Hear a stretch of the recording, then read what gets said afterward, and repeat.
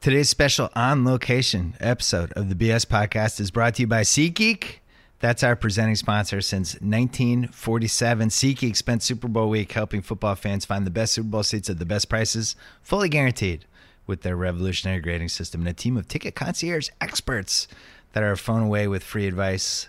Download the SeatGeek app today. Get ready for the rest of the NBA, NHL seasons, college hoops, music, so much more, or go right to SeatGeek.com. We are also brought to you by the Ringer NBA Show. That's our NBA podcast hosted by Chris Vernon, Kevin O'Connor, Chris Ryan, Chase Serrano, or even me sometimes. We're ramping it up now that the NFL is done. Subscribe to the Ringer NBA Show and our other podcasts on iTunes, SoundCloud, Stitcher, and Google Play, or wherever else you get podcasts. And we are brought to you by theringer.com. Go there and check out all of our written audio and video content from Super Bowl 51. I'm trying to get something done for Friday. We'll see. I got strep throat. It killed me. It ruined my brain. I'm just putting my brain back together. But fortunately, we'll be able to have my brain for this podcast because at least it's working for that. Steve Kerr coming up right after this. Here we go.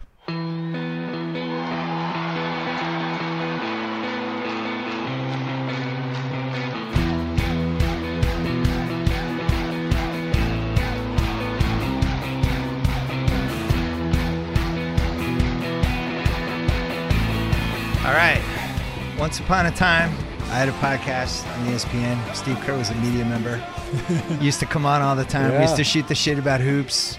I remember we did a pod once where you promised me nobody would ever win 73 games. I did, didn't I? You said Michael's will to win. Yeah. It was just never happening again. There was 12 games a year that he just won by himself. You'd never see it again. And then years later, I'm not on ESPN anymore, and you coached a 73-win team. You won a title. Now we're in a conference room in Oakland. In Oakland. Oakland. Secret location in Oakland. Yeah. How you feeling about the team? It's been quite a year. It's year 3 for you. First of all, I'm going to guarantee you that nobody ever wins 74 games in the NBA. Ever. There's no way. I stand by that one. If I was wrong the first time, there's no way I'm wrong this time. Well, can you believe you won 73? No. I mean, there was how many games did you guys pull out of your ass? Like 8? At least 5, And I think about this year, like we have a better point differential this year. We're blowing more teams out, but we've lost all 3 overtime games. We're 0-3 in overtime, I think. Yeah. So we are, as we speak, 43-8. A year ago, I think we had 4 losses at this time. Wow. And we have better point differential this year. I would say the biggest thing is early in the season, we didn't have the continuity that we had last year. Right. Well, you added one of the 22 best players of all time. Yeah. Just kind of threw him in there. We did, which was an incredible blessing now. But we also lost 7 guys from last year's team. So we overhauled half of the roster. So the continuity wasn't there at the beginning of the year.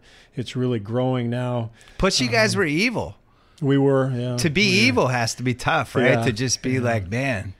Yeah, we just stand for all the wrong things. We're Darth Vader now. Yeah, that's kind of a different role for us, Yeah. I mean, the last couple of years we were sort of the darlings. Everybody loved Steph Curry, and then so then we get KD, and now we're the villains. So it's the way it goes. I thought you handled it, not to kiss your ass. I thought you handled it really well because you addressed it immediately.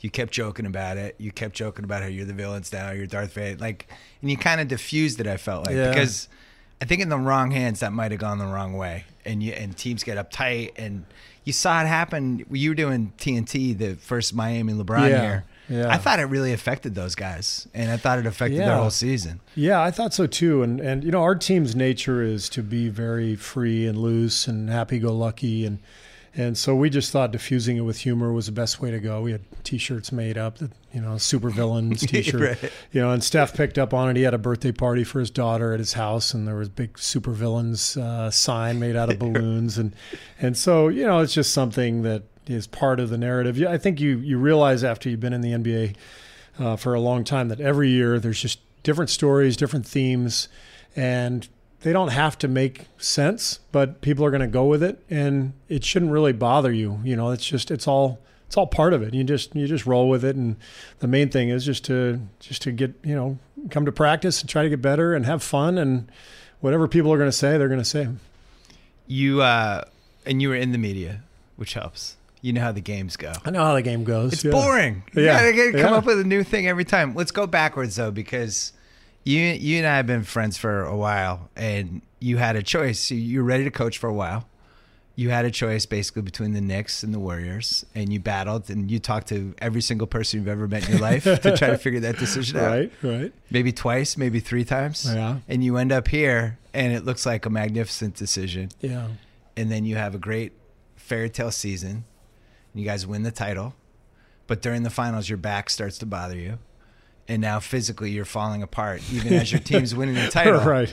Yeah. I mean, what do you remember of that last week? Because you were like in real pain. Which last week? The last week of the finals. You guys are winning the title, but you're in real pain. Yeah. That's kind of when my back started to ache, but that was such a magical season and a magical finish, and to win the title. In my first year coach, I mean, I hadn't imagined. I knew the talent was really good, and I thought, all right, we can take the next step. The team had lost in the first round the year before to the Clippers, and I thought, all right, we can take the next step. We can get better. They were right there against the Clippers. I went to that game 7. It was tight. It was a very important game for them. 5-point lead for the Warriors with a couple minutes to go, and so I knew this team had a lot of potential, and I thought, all right, we can take the next step. Get to the conference semis, maybe even get to the conference finals, and over the next few years, I think we'll have a chance to get really good. But it happened right away, and I think the team, the foundation was there. That was the main thing. I mean, when I came on board, the team was already great defensively. They had been the 4th-ranked defense in the league the year before, and so I saw it right away. There was continuity. The guys liked each other. There was good chemistry. And the foundation had already been built defensively. The trading for Bogut, I think Mark Jackson had the right approach in terms of let's make this a defensive-minded team. The Warriors, think about it, for 20 years, it was just try to outscore everybody. Games were wildly entertaining, but to win, you have to defend. And that's when I realized we could be pretty good, when I saw just how good our defense was right away. And then the whole thing was just developing our offense and getting more movement, getting more pace and more ball movement, more flow. And those are the things we really worked on and that we've gotten better with. And you would put just insane amounts of time, not just thinking what kind of offense you run, but you were like banking out of bounds plays. You're prepared for this like it was like an invasion. How many out-of-bounds plays did you have? Like 300? No, definitely not. Maybe 50 of them. But 50. Brad Stevens has 300. You got to step it up. Brad's a master with that stuff. He's amazing. But I think my whole approach, my last 2 years at TNT, as I was preparing for coaching, was just to talk to every coach that I could, pick their brains. Jeff Van Gundy was a big help.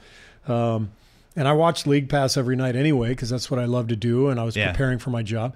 And every time I saw a play I liked, I would just put it in a video library, and that was my preparation. High tech. I could tell. Well, I had somebody do that for me. I'd send an email to my buddy who ended up coming aboard with us here with the Warriors, and I'd say, hey, 4:23 of the first quarter, Clippers play versus Boston, and he'd put it in the library. I bet you stole a lot from Brad Stevens. Yeah. He's one of the masters. He's great. So that 2015. Luck plays a big part of this, and you get lucky. The Clippers knock off the Spurs. I think the Spurs would have been a tough one. Mm-hmm. And then Josh Smith gets unconscious right as they're about to get knocked out of the Clippers series. I think you would have beaten the Clippers. That's a tough series, though, going against Blake and those guys. Sure. Then you get to the finals, just everything goes perfectly, and then at some point your back goes out. It gets worse. Yeah. You rupture a disc playing golf. Yeah. You get the surgery, and then at what point did you think, oh, my God, I actually might not be able to coach? Yeah. Well, I don't want to go too much into detail on this, but I will just say to anybody out there who's having back problems, do not get surgery. Yeah. It really is. I mean, it can be successful. Be the last resort of all time. It should be the last resort. And, you got to rely on Mother Nature and, just rehab. And, I went to one of the top back specialists in the world, and it was supposedly a simple microdiscectomy. It's the simplest surgery they do. It wasn't like a fusion or anything like that. And what was supposed to be a simple procedure, one that I've got half a dozen friends who've all had and it's gone really well for. It did not go well for me, and so it was a tough road last year. just a couple weeks after surgery, starting to feel headaches and neck pain and dizziness. It was bizarre. And that led to me missing half the season. Yeah. And then I was able to come back, and fortunately, I'm doing better. But it's, I'm still in some pain, and it's no fun, getting old and feeling pain all the time. Well, you were a pretty athletic guy still too. I mean, not just that you played, but you surfed and played golf. All that stuff, right? And work out every day. I still work out every day, but I've been limited in what I can do, and that's hard. At 51, I should just be entering my golfing peak. MMA, doing some maybe getting in the cage. Yeah, maybe that too. Yeah, why not? But I'm all right, and I can't complain. I got an unbelievable gig. I love living in the Bay Area. Our players and our staff are so awesome to work with. This is an amazing group of people to be with and to work with every day. It's awesome. How involved were you when that first half of the season, even though you couldn't coach and the team's playing so well and you're not feeling good? Like, are you just sending emails? Are you on the phone? Are you texting? What are you doing? I didn't travel with the team. I would talk to Luke Walton every day. I would talk to players. I would text players if I saw stuff. And then at home, I was coming to practices every day. And so I was taking part in practices. And so I was involved, and the players knew I was there. And Luke was just amazing, just an unbelievable assistant and great friend. And so, it all worked out. I mean, I came back halfway through the year and last year we really just kind of picked up where we left off after winning the title. The whole thing was so smooth right from the start. We had basically the whole roster back. And so it was just a continuation. For my book, I asked you, I had a whole chapter about after a team wins a title, what happens to them? Yeah. And, the disease of more versus the FU edge. Right. And you played on that 97 Bulls team that came back the next year and still had the edge. Yeah. And you were basically saying the reason we had the edge was because Michael was a complete maniac. Yeah. And so what made that Warriors after the title team? Was it because everybody was kind of discounting it? Because of the injuries on Cleveland? Like, what was the reason? I think the disease of more was not much of a factor for us. I think we naturally have a lot of really team-oriented guys who loved winning, loved playing together. And so what really kicked in was the continuity and the confidence from winning the title. So we came out just thinking, nobody can touch us. We just won the whole thing, and we got everybody back. We're going to be even better. And we're better, yeah. And we were better, but we couldn't finish it out, obviously. And you talked about all the things that went right for us the year before, which is dead on. Last year, things kind of went wrong in a lot of ways. Steph got hurt the very first playoff game. Yeah. Missed the first, I think, 5 or 6 playoff games that we played. And then he was in and out, I think. He came back during the first round, but then missed a couple more. And it was a really set up as a tough run. And then, of course, in the finals, Boga gets hurt, and Draymond gets suspended. And I'm not using this as an excuse. I'm just saying it's all legit. Every year, stuff like this happens, And for us, the year before, things went right. Last year, things kind of went wrong, and you got to be able to play through that and find a way. And we just weren't quite able to do that. And Cleveland they were fantastic, and they deserved to win. I think every great team has like a window, right? You got like maybe 3 years, 4 years, 5 years. Like for the Celtics with KG and those guys, it was a 3-year run. Right. And then they were able to kind of squeeze 2 more years out of it. But it was really 3. And they should have won 2 titles in the 3 years. KG got hurt in 2009. That was a killer. 2010, Perkins gets hurt in Game 6. So they end up with 1 out of 3. Yeah. I think with you guys, and I don't know what Durant does to this window, and it might be 7, 8 years. Who knows? But you figure like the over/under was probably 1.5 to win titles these last 2 years. Without KD, you mean, or like, I'm saying these last 2. The last 2, yeah. Yeah. Well, I mean, you easily could have won 2. Before the first title, we were not considered a championship. So if you're talking about odds, like in Vegas, I don't think anybody expected us to win the first one.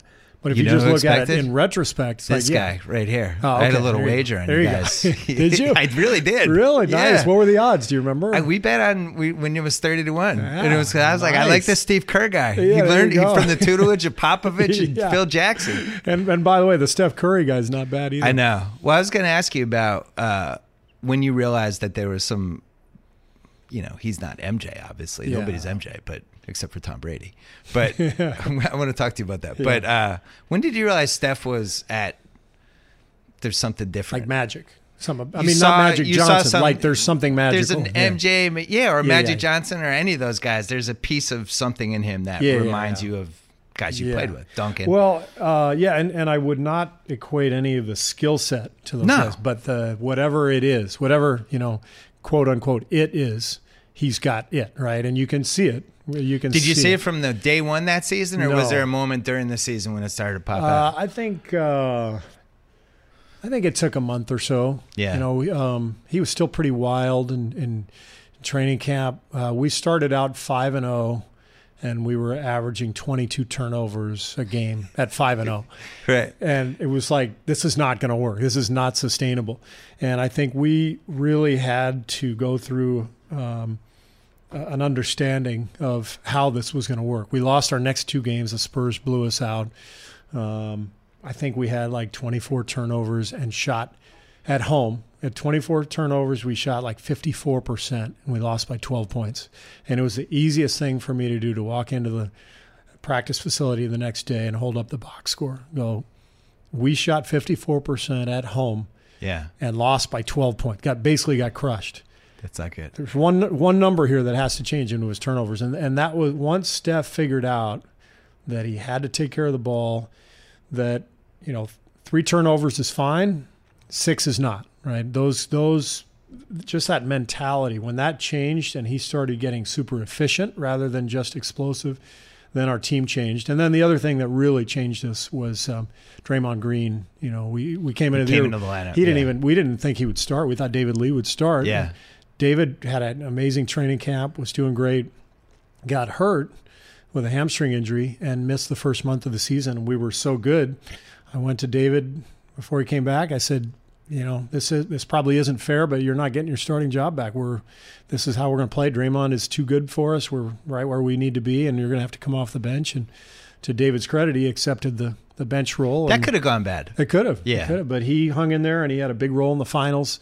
Had a couple great games against Cleveland, and it all worked out. And then, of course, the other thing was Andre Iguodala taking a seat on the bench willingly after starting every game of his entire career. Well, so you tapped into 2 major chemistry things there, because you asked David Lee to basically give up his job, and you asked Iguodala to come off the bench when he's making $12-13 million a year. Do you think, because of who you are and because you played and you won titles with San Antonio and Chicago, did that give you more leeway to do that than the average coach, or are those just good guys, or both?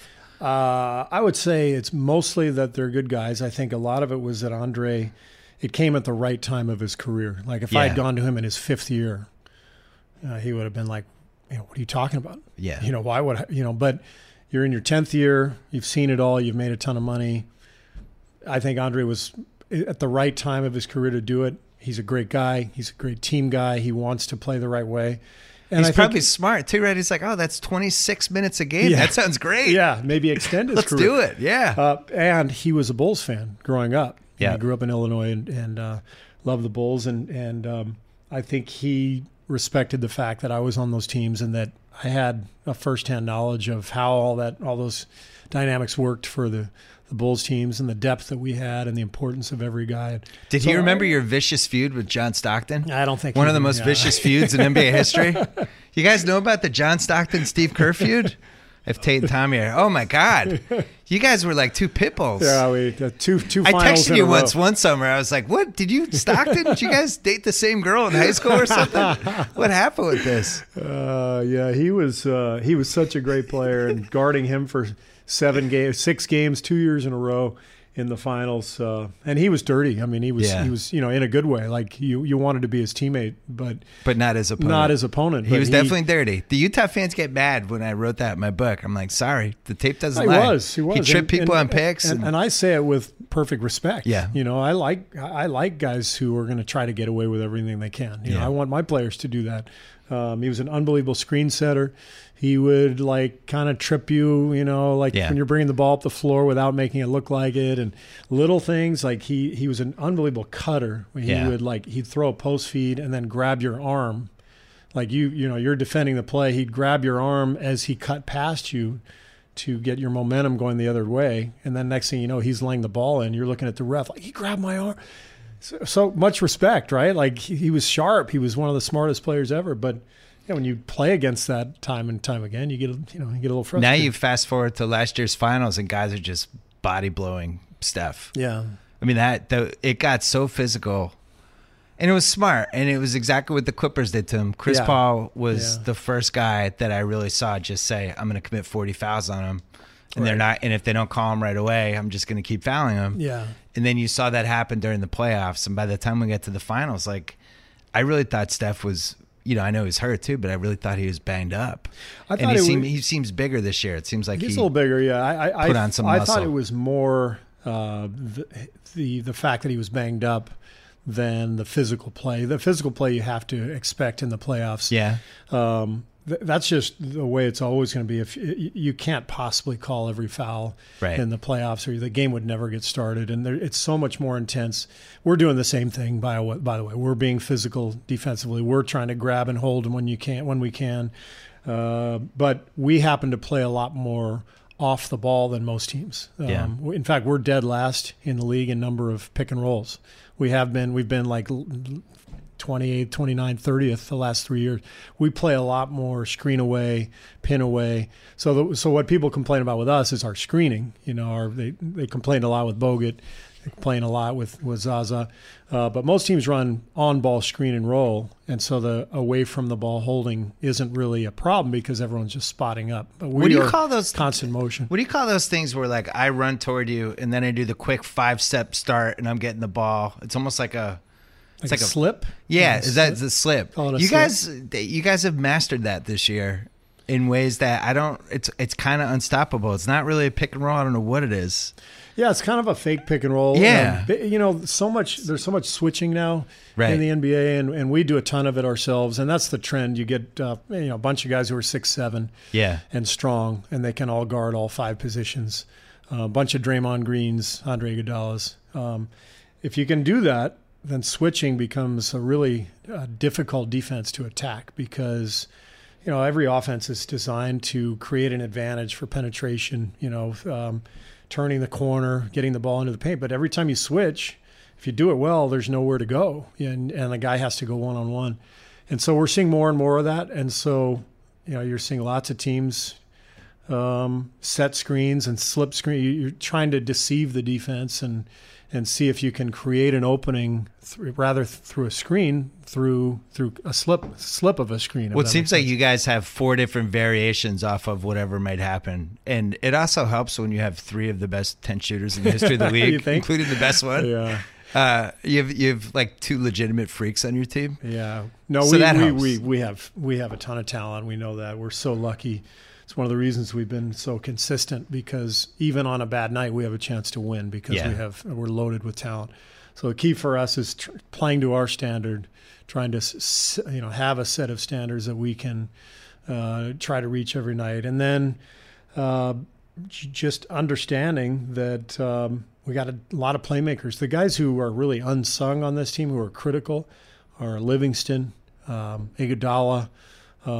Last year, Bogut and Harrison Barnes were really amazing players, but didn't get a lot of respect. But it's been the depth of our weapons. Iguodala and Livingston are tremendous passers. So if we can just move the ball 4 or 5 times, we almost always have a guy who's capable of making a play at any time on the floor, and that's a real luxury to have. There was an article about Luke Walton recently about how he was there for the 86 Souths with Walton and Bird, my favorite. I saw it was a great article. The pay was really good. Yeah.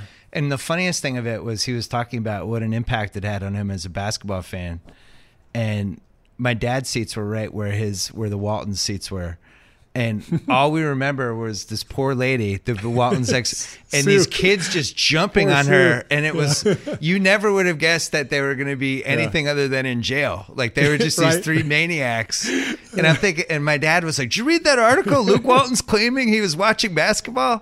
These kids are like jumping off the seats and stuff." But apparently there was some osmosis. But I like that because the way you guys play reminds me. I mean, the passing's been unbelievable. Yeah.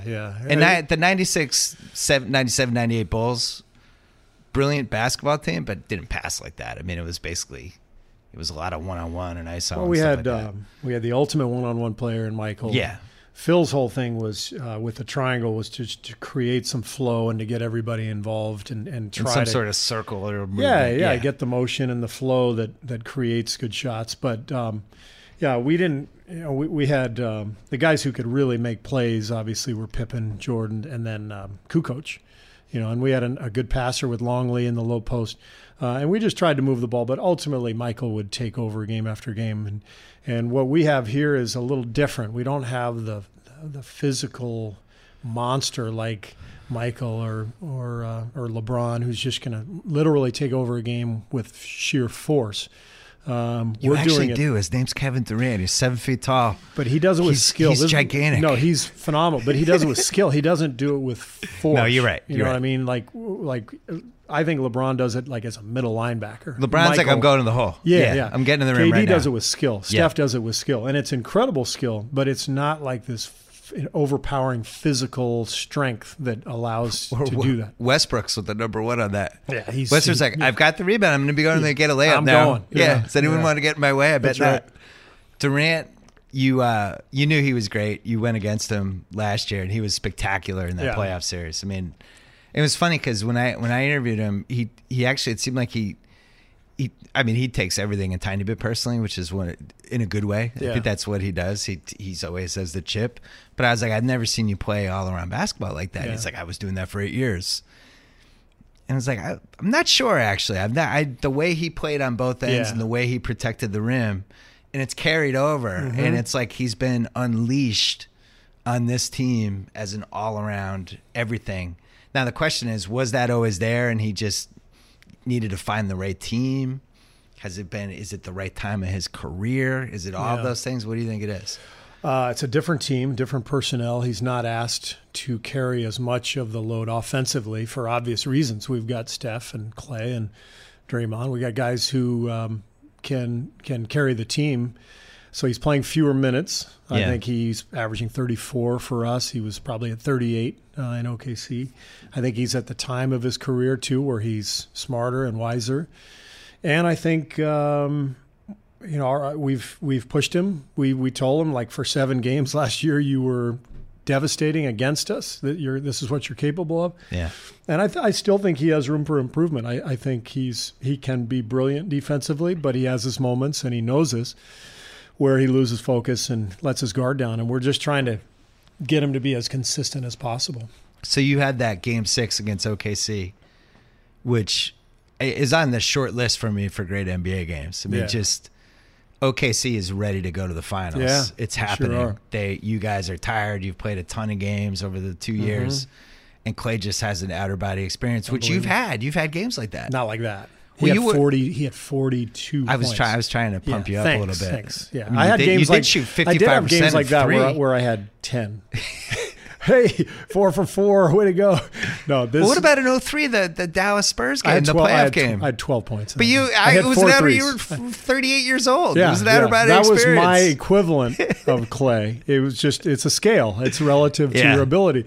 But that was my out of body experience.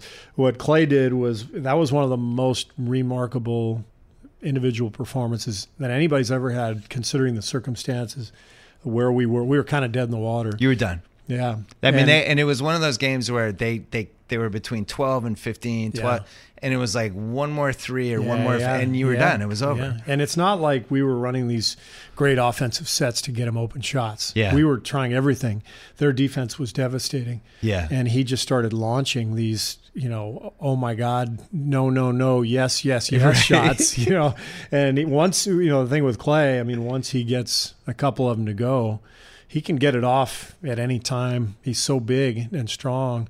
He can get that shot off any time and from anywhere. And do you just not look at him? Because it seems like when he's having the outer body experience, everybody just stays away from him, and he just kind of looks at the floor like he's having this. I don't know, like somebody invaded his body. Almost. Right. Well, Clay is. I think Clay and Steph. you don't want them thinking too much. They are who they are because they're gunslingers. Yeah. And so you got to allow for some bad shots. You got to allow for some misses, and you got to just trust that, at some point they're going to get going, and they almost always do.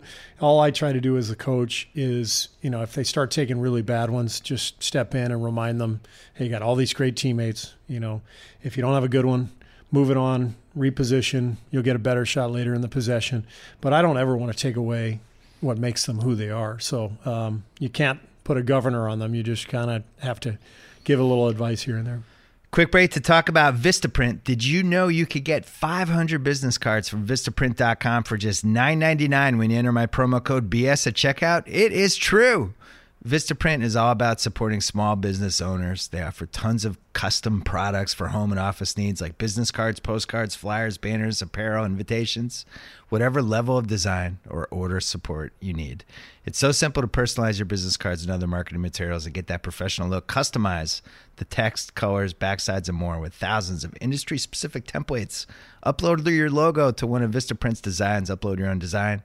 You can even upgrade to a thicker stock or add a brilliant finish like metallic, spot gloss, or raised print. Right now, get 500 custom business cards for $9.99, which is a 50% savings off regular site pricing. Just visit Vistaprint.com, design your custom business cards, and enter my code BS at checkout. That's code BS to get 500 custom business cards for only $9.99. Go to Vistaprint.com today. And quick shout out to Channel 33. That's the Ringer's pop culture podcast feed with shows covering video games, celebrity culture, pro wrestling, the Oscars, and right now The Bachelor. It's also where you can find my Sports Movie Hall of Fame podcast series with Chris Ryan. Subscribe to all of our podcasts on iTunes, SoundCloud, Stitcher, and Google Play. Back to Steve Kerr. Game 7, Cleveland. Have you watched that game since? I've watched it probably 3 times. 3 times? Mm-hmm. See, you're like me. So was it to torture or to learn from it? To learn from it, yeah. Okay. I mean, I watched it immediately. 20% torture? Do we like torture? I mean, I watched a lot of Boston losses where I'm just like, I'm watching it hoping a play is going to go different, knowing that it's not going to. Yeah, exactly. Well, yeah, there's some of that. But mainly, you're trying to learn and you're trying to get better. And what would you do differently? Anything? I would, but I'm not gonna tell you because there's some personnel stuff, lineup stuff that I could have done differently, and that's not fair to say publicly. But I absolutely would have done some things differently. I think our players would tell you, they probably would have done some things differently. Is it fair to say that one of the weird outcomes of that game was everybody? Maybe it was the pressure of the moment, maybe it was the pressure of the 2 seasons together, everything. All of a sudden, you were one-on-one in the last 2 minutes, basically. Yeah. And it was not what you guys were. And I don't know whether it's a fluke or I don't know. It's funny. I was talking to Bob Myers about this last night. Almost every NBA game, when it's close, it devolves into a one-on-one battle. Yeah, it really does. I was watching Cleveland and Washington last night, a game of the year, phenomenal game, unbelievable. And there was some unbelievable one-on-one play. I think what happens is it gets harder to execute down the stretch, moving the ball because there's a lot of holding and grabbing away from the ball. It's just a fact. It's not anything other than that. And the game gets tougher. The player's natural tendency is to get the ball to your best player and kind of move out of the way. And we want to get motion. We want to execute as best we can. We're at our best when the ball's moving 3 or 4 times, but there are games where it just doesn't happen. We can't get that. And you try as a coach, and sometimes it works, sometimes it doesn't.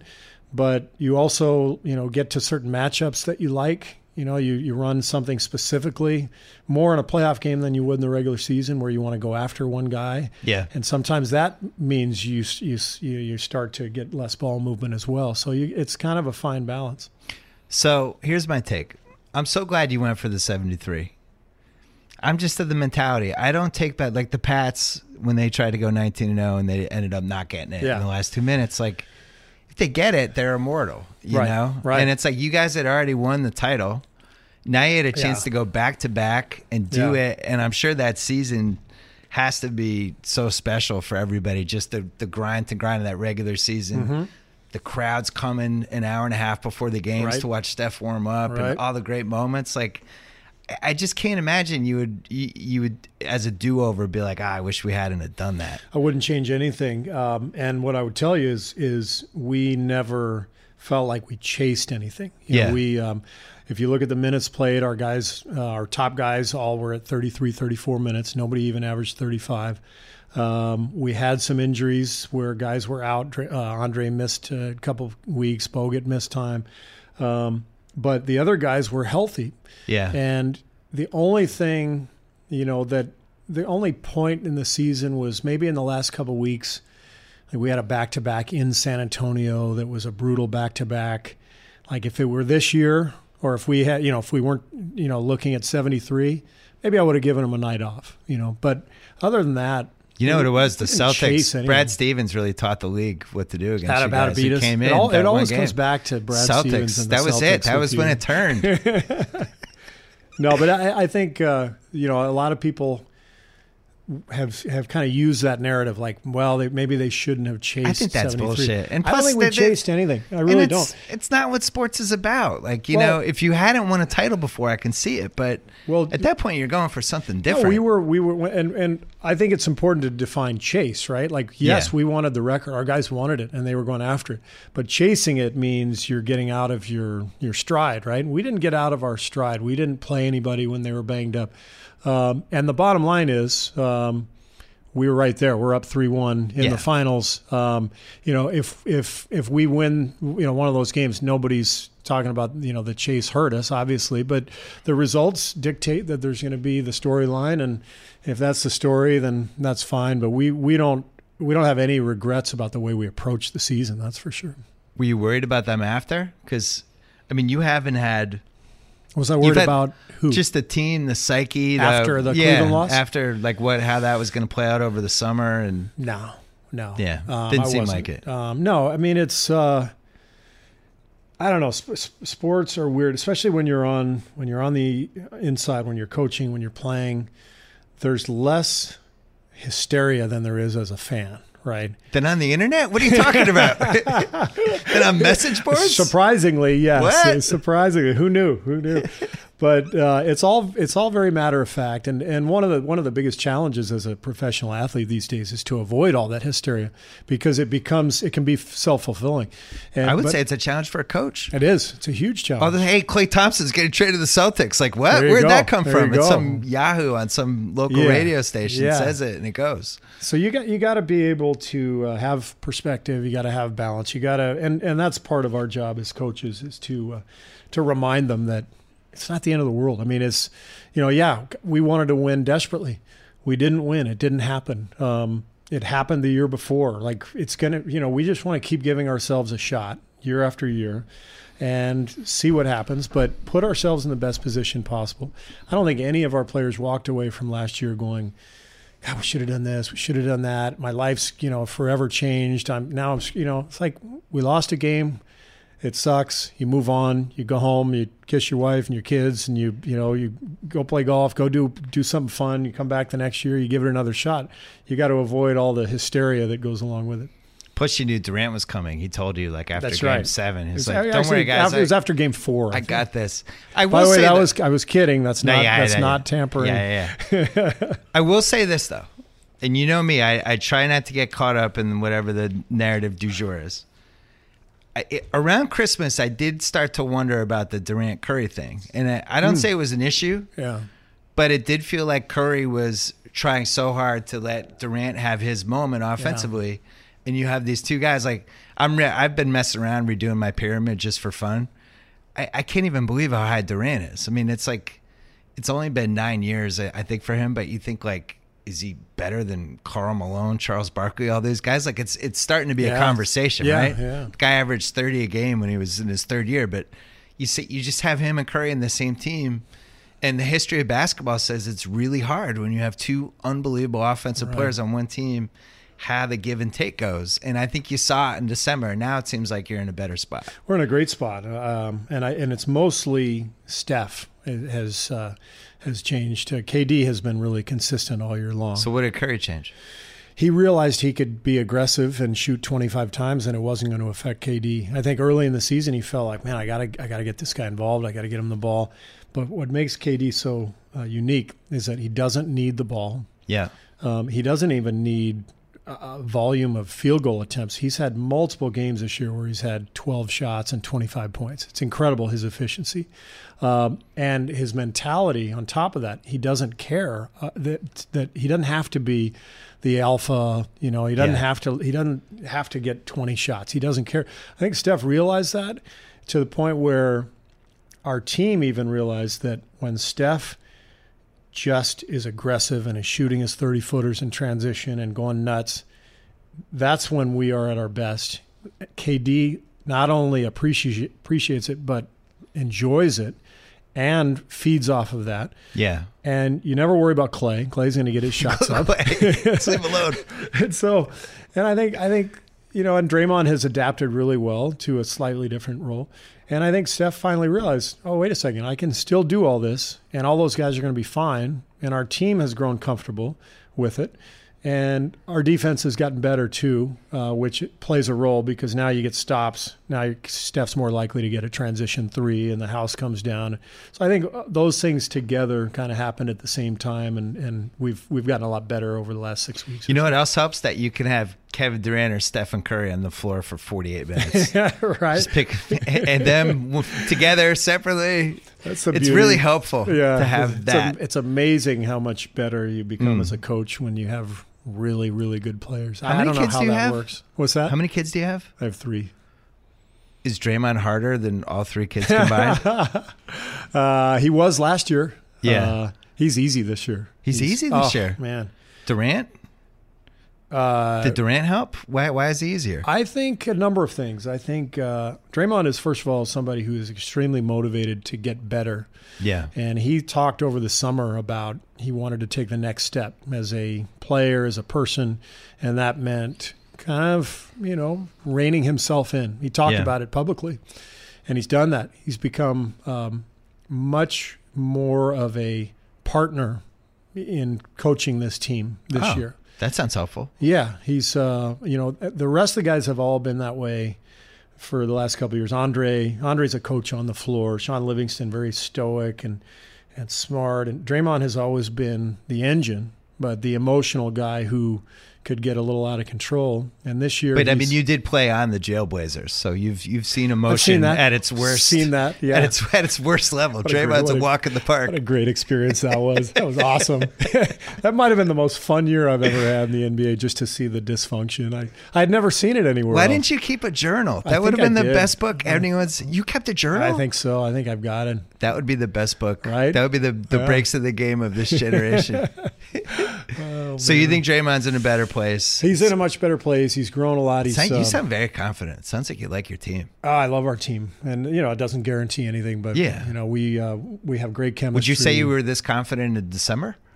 No, because I hadn't seen it yet. You never know what you have until you see it, and but the combination of KD just fitting in so seamlessly, Steph sort of remembering who he is, and Draymond's maturity, and then I think adding Zaza and David West has been quietly really important for us. They're both really good, strong leaders. I think David in particular has been great for Draymond. Draymond has so much respect for David. Yeah. David could run for office. And actually, that's probably the wrong analogy. David probably wouldn't go into politics because of all the BS that's in politics. David is a tremendous human being, incredibly smart, genuinely wants to help people. So wait, he can't go into politics. Right. He got to go somewhere else. He could be like the greatest community leader. He could do anything he wants. He is smart as a whip. He's tough. He's fair. He could be an incredible coach. He's intellectual. He follows politics. He follows history. He doesn't mince his words, but he's not a blowhard. He's he listens. I mean, this guy has been fantastic for our team. I told you I didn't want to talk about politics because you've said a ton already, and I don't think maybe there's too much. Well, probably. But the one thing I did want to ask you about is just the NBA's position right now and how it's changed since you played, and how intelligent the league is now. Yeah. And socially aware, and Yeah. like you look at how sports has played into everything that's going on in this country the last couple of years. Yeah. I think by far the NBA and its players and its coaches and the stuff, like things you and Popovich said and things Adam Silver has done, it's by far the best league for just being aware and caring and giving a shit. Yeah. And I don't want to use the word liberal, I would say just educated and thoughtful. I'm glad you didn't use the word liberal. Yeah, because I don't think everyone's. It takes on a connotation. Well, and also there's a lot of foreign players in the league too. Right. You know, people come from all kinds of backgrounds. It's this melting pot of I the agree. world, and it has, to me, it has nothing to do with being liberal or conservative. It has to do with being compassionate and fair. Yeah. And I think Adam Silver has been amazing, leading the charge in terms of promoting equality. We have such the perfect demographic to do it. As you said, we got over 100 foreign players from all over the world. You know, we have this melting pot in this league. And the players have been great in terms of community service over the years. I see our guys doing a ton of stuff, just like players are doing all over the league, not just for promotional value and the camera, but genuinely good work. I mean, I've been with Steph at hospitals without any media with kids, and you can't even believe the effect he has on these kids. And so I think our league understands the power that we have. Our players understand the power, and they're using it to promote these things that are critical. But how now. do you explain the maturity of the players and the wherewithal that they have? Especially, there's so many ways to get in trouble now with social media. Yeah, it's and true. It's just true. so many. Like, imagine if they had Twitter in the mid '90s I with all the guys that were in the league back then. Yeah. I just don't understand why these guys are so. You know are what? so thoughtful about it. Yeah, here's what I would say. That I think the times call for thoughtfulness. Yeah. For most of you're about 50, right? How old are you? 47. 47. Jesus. Sorry. Yeah. I'm that's all right. 51. All right. So for me, you know, my earliest memories, kind of from a social awareness standpoint, were the Vietnam protests in the early 70s. It was a tail end of Vietnam. I remember like the hippie generation, everybody complaining about war, anti-war protesters. And then we went into this basically like a 30-year run of peace, right? Vietnam ends, and all the way up until the Iraq War, we basically have, so there's the Cold War, but that ends when the Soviet Union breaks apart. We had this incredible era of peace, and the social media. I mean, the pop culture reflects that, right? Think about the music in the '80s, and the '70s music was all anti-war and drugs, and so we basically missed most of that until right now, and now you're seeing this change where people are rallying and protesting because there's a reason for it. Yeah. We don't have this peace and prosperity. We all of a sudden have this really dangerous, scary time in the world, and I think people see that, and so I think our players see that and feel it, and it's almost like there's a call to duty to speak up, and I think our players are responding. And I wonder if it's been, I would say, 15 years now where you've seen, to me, LeBron never gets enough credit for just how well he's handled himself. I agree. Guy's never been in trouble in his life. I love that he said that to Barkley. I thought he came off as a little sensitive, but I love that he said to Barkley, hey, man, I've never been in trouble. Right. All I've done is played hard, take care of my body, and represented every team I've had, and he's right. And I wonder if you have enough veterans now, and those guys teach the next group, and then that group rises up, and now they're like Iguodala's age, and now they're teaching the Durant group, and then those guys are in their prime. Now they're with the Ian Clark group, right? And this just becomes how the league goes, and these guys just passing it down. I think that's a good way to look at it. I think our leaders within the league, the best players. The top coaches, Adam Silver. There's this great leadership that's happened kind of organically from within as the league has grown in popularity and strength, and it's all tied together. I mean, the last 10 years has been a boon for the NBA. The product is great. The best players have been great. A lot of great storylines, and it just so happens you got a bunch of guys who are really good people who are in these limelight roles where people are watching and listening. The product's great, and yet I don't want to get to the point where teams are shooting 73s a game. Right. I just don't. Yeah. And I know the math makes sense, and I know we're in a math era and a win probability era and all this crap, but the Celtics have broken their own franchise record for threes in a game, I think 10 different times already this year. And at some point, you're going to go in a playoff series, and you'll probably play Houston at some point, Right. and they're going to shoot 73s a game, trying to just game the math on you. Yeah. And it's like, does that mean the best team won, or is this just poker where a team kept just pushing their chips to the table, hoping they got lucky on the last card? I don't know. I don't like this. I don't know if you saw this the other night, but the Knicks 1988 team was honored at the Garden. The Patino team, yeah. The Patino team, they were called like the Bomb Squad or something. And it was great. They had all the guys out there who were shooting threes, Mark Jackson and Rod Strickland and Gerald Wilkins, and they all get the ovation.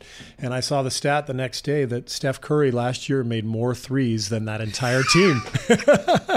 And they were the Bomb Squad. So, yeah, the game has changed so dramatically. You had Clay and Steph together shooting like 18 threes a game and making like 8.5. Yeah. Yeah. Which is like Larry Bird, I think, in 86, when I would have sworn he made 700 threes and he made like 82. What's amazing is I was a Laker fan growing up when you were a Celtics fan. So you think about those iconic matchups, tremendous basketball. And every once in a while you'll see classic sports. You can catch one of those games. You watch the game, you watch those games, and it's so different. The circumference of the floor, like where all the players were, it was like this tiny circle that revolved that didn't really go outside the top of the key. Yeah. And you watch a game today, and the guys on the perimeter are spaced 10 to 12 feet further out. So back then it was post-ups. It was kind of constant movement and cutting and screening. And now it's high screen and roll with 5 3-point shooters spread around the floor. And so the fast breaks, too. The fast breaks now, they just you go run to the corners. 3-point line. Yeah. And I had the same reaction. I watched one of those games, and it was like watching hockey when one of the teams has the power play. And everybody's just crowding the net trying to get as close as possible. Exactly. Dennis Johnson's open from 18 feet. Nowadays, like that guy, he would be 28 feet away, right? Yeah, so defenses have had to become much more sophisticated. The rules have changed, too, which is a big deal. The old illegal defense rule was so much different. What does Jordan do now? Does he shoot more threes?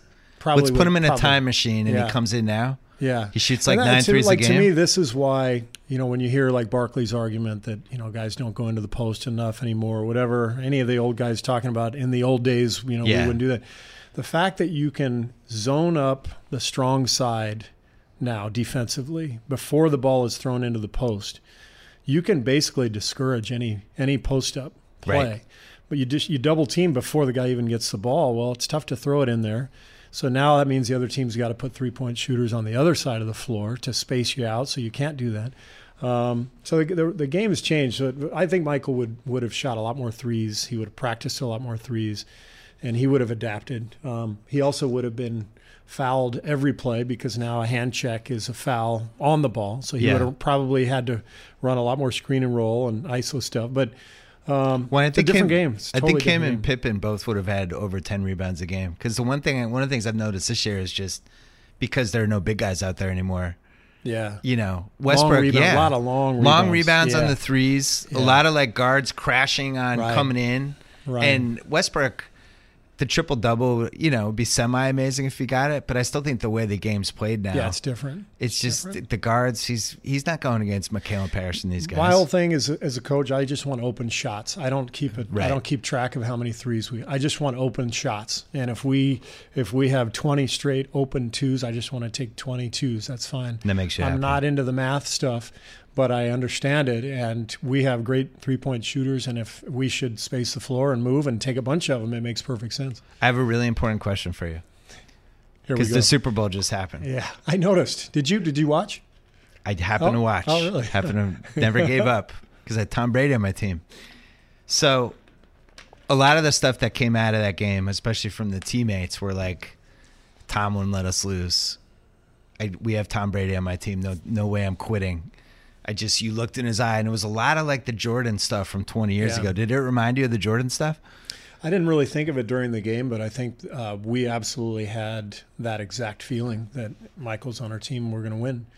It was that he was that dominant. I saw some of the quotes from Patriots guys, it sounds like they have the same level of confidence in Brady. Well, right after the game, LeGarrette Blount goes to Belichick and Brady, and he's like, "You're the best coach ever, and you're the best fucking player ever." And I had a flashback because after the Utah game, when Jordan had the layup, the steal, and then the last shot, you came up to him. I did. And you're like, "You're the best fucking player ever." And they have to bleep it on the ESPN Classic. I am LeGarrette Blount. You're LeGarrette Blount. Yes. He and I yet share again, you something. guys are compared. I love it. But it reminded me of the thing, and it's just like, I don't know. I feel like that was his Utah moment. Yeah. I think that something happens with guys when they break through and win.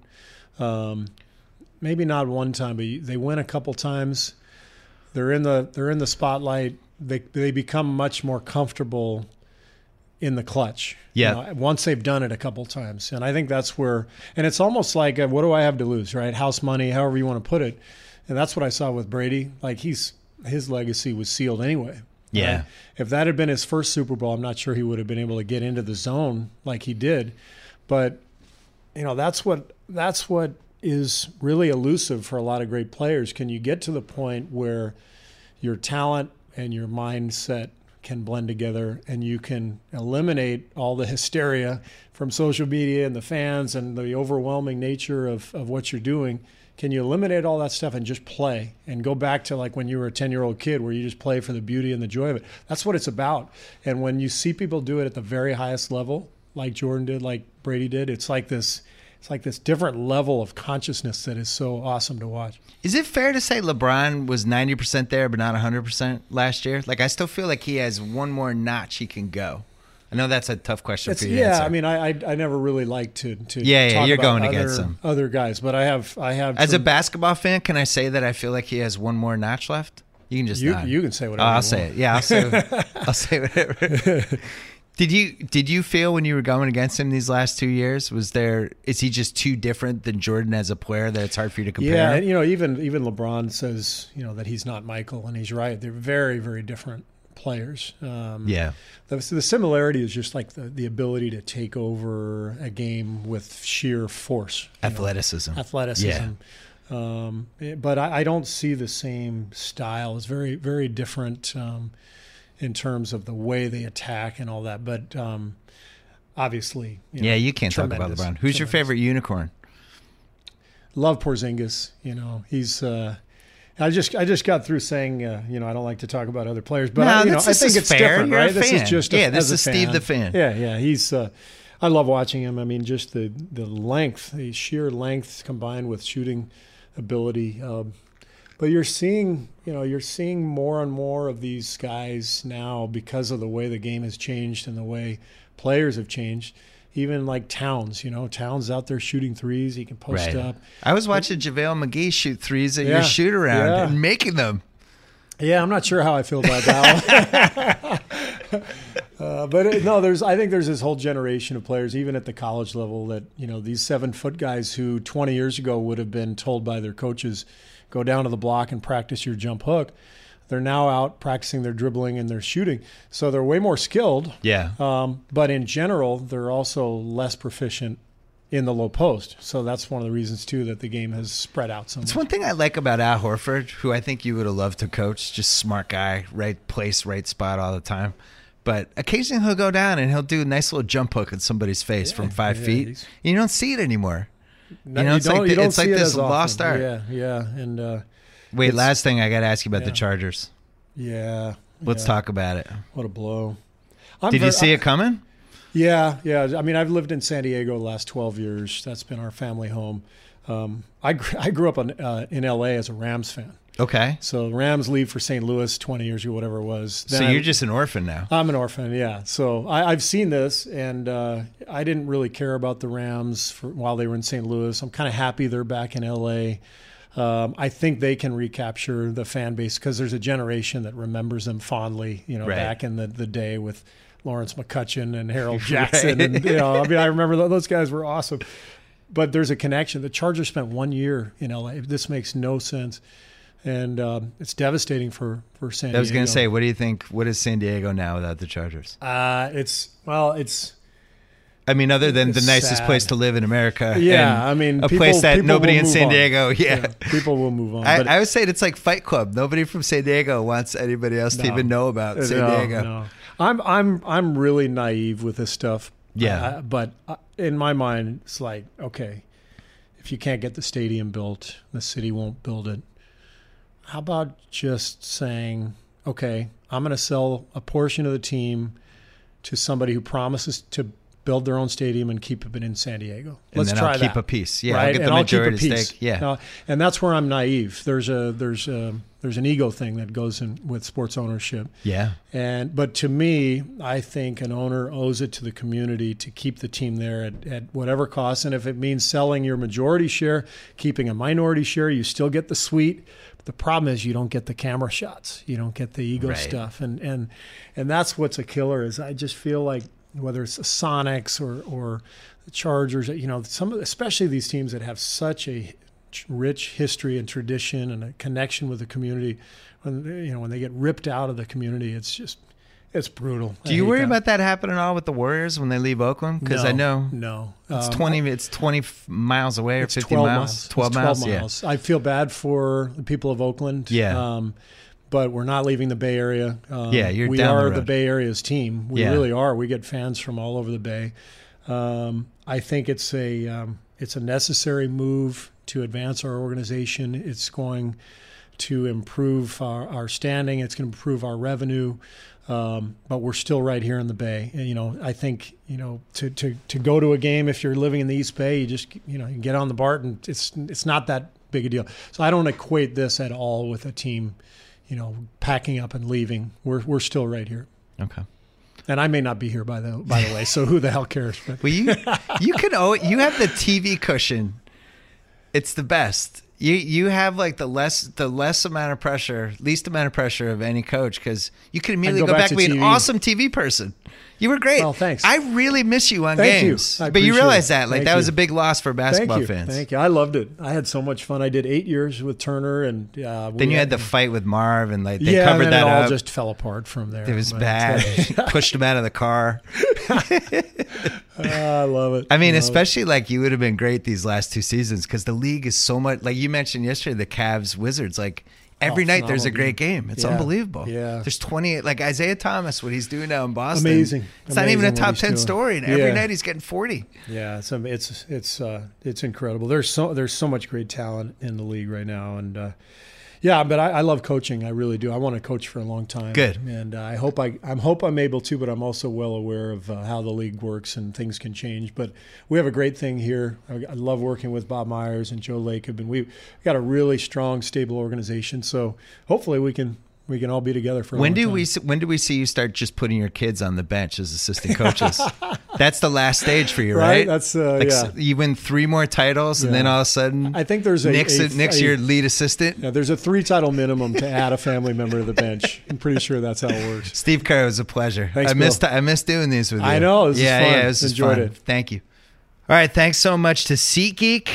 Thanks to Vistaprint. Personalize your business cards and other marketing materials and get that professional look right now. Get 500 custom business cards for $9.99, which is a 50% savings over regular site pricing. Just visit Vistaprint.com. Design your custom business cards and enter my code BS at checkout. That happens to be my initials. That's code BS to get 500 custom business cards for only $9.99. Go to Vistaprint.com today. Don't forget about the Ringer NBA show. Things are heating up. Don't forget about the Ringer NFL show because we have Lombardi and Mays. They're going to do one giant nerdy breakdown of Super Bowl 51 this week. And theringer.com. Still plugging away. We love February. February is where it gets weird. Basketball heats up. Pop culture, Oscars, Grammys, spring training. WrestleMania's coming. Lots of good stuff. Check out theringer.com. Thanks so much to Steve Kerr, and thanks so much for the Warriors for helping us set this up. And we'll be back to you on Friday with another BS podcast. Until then.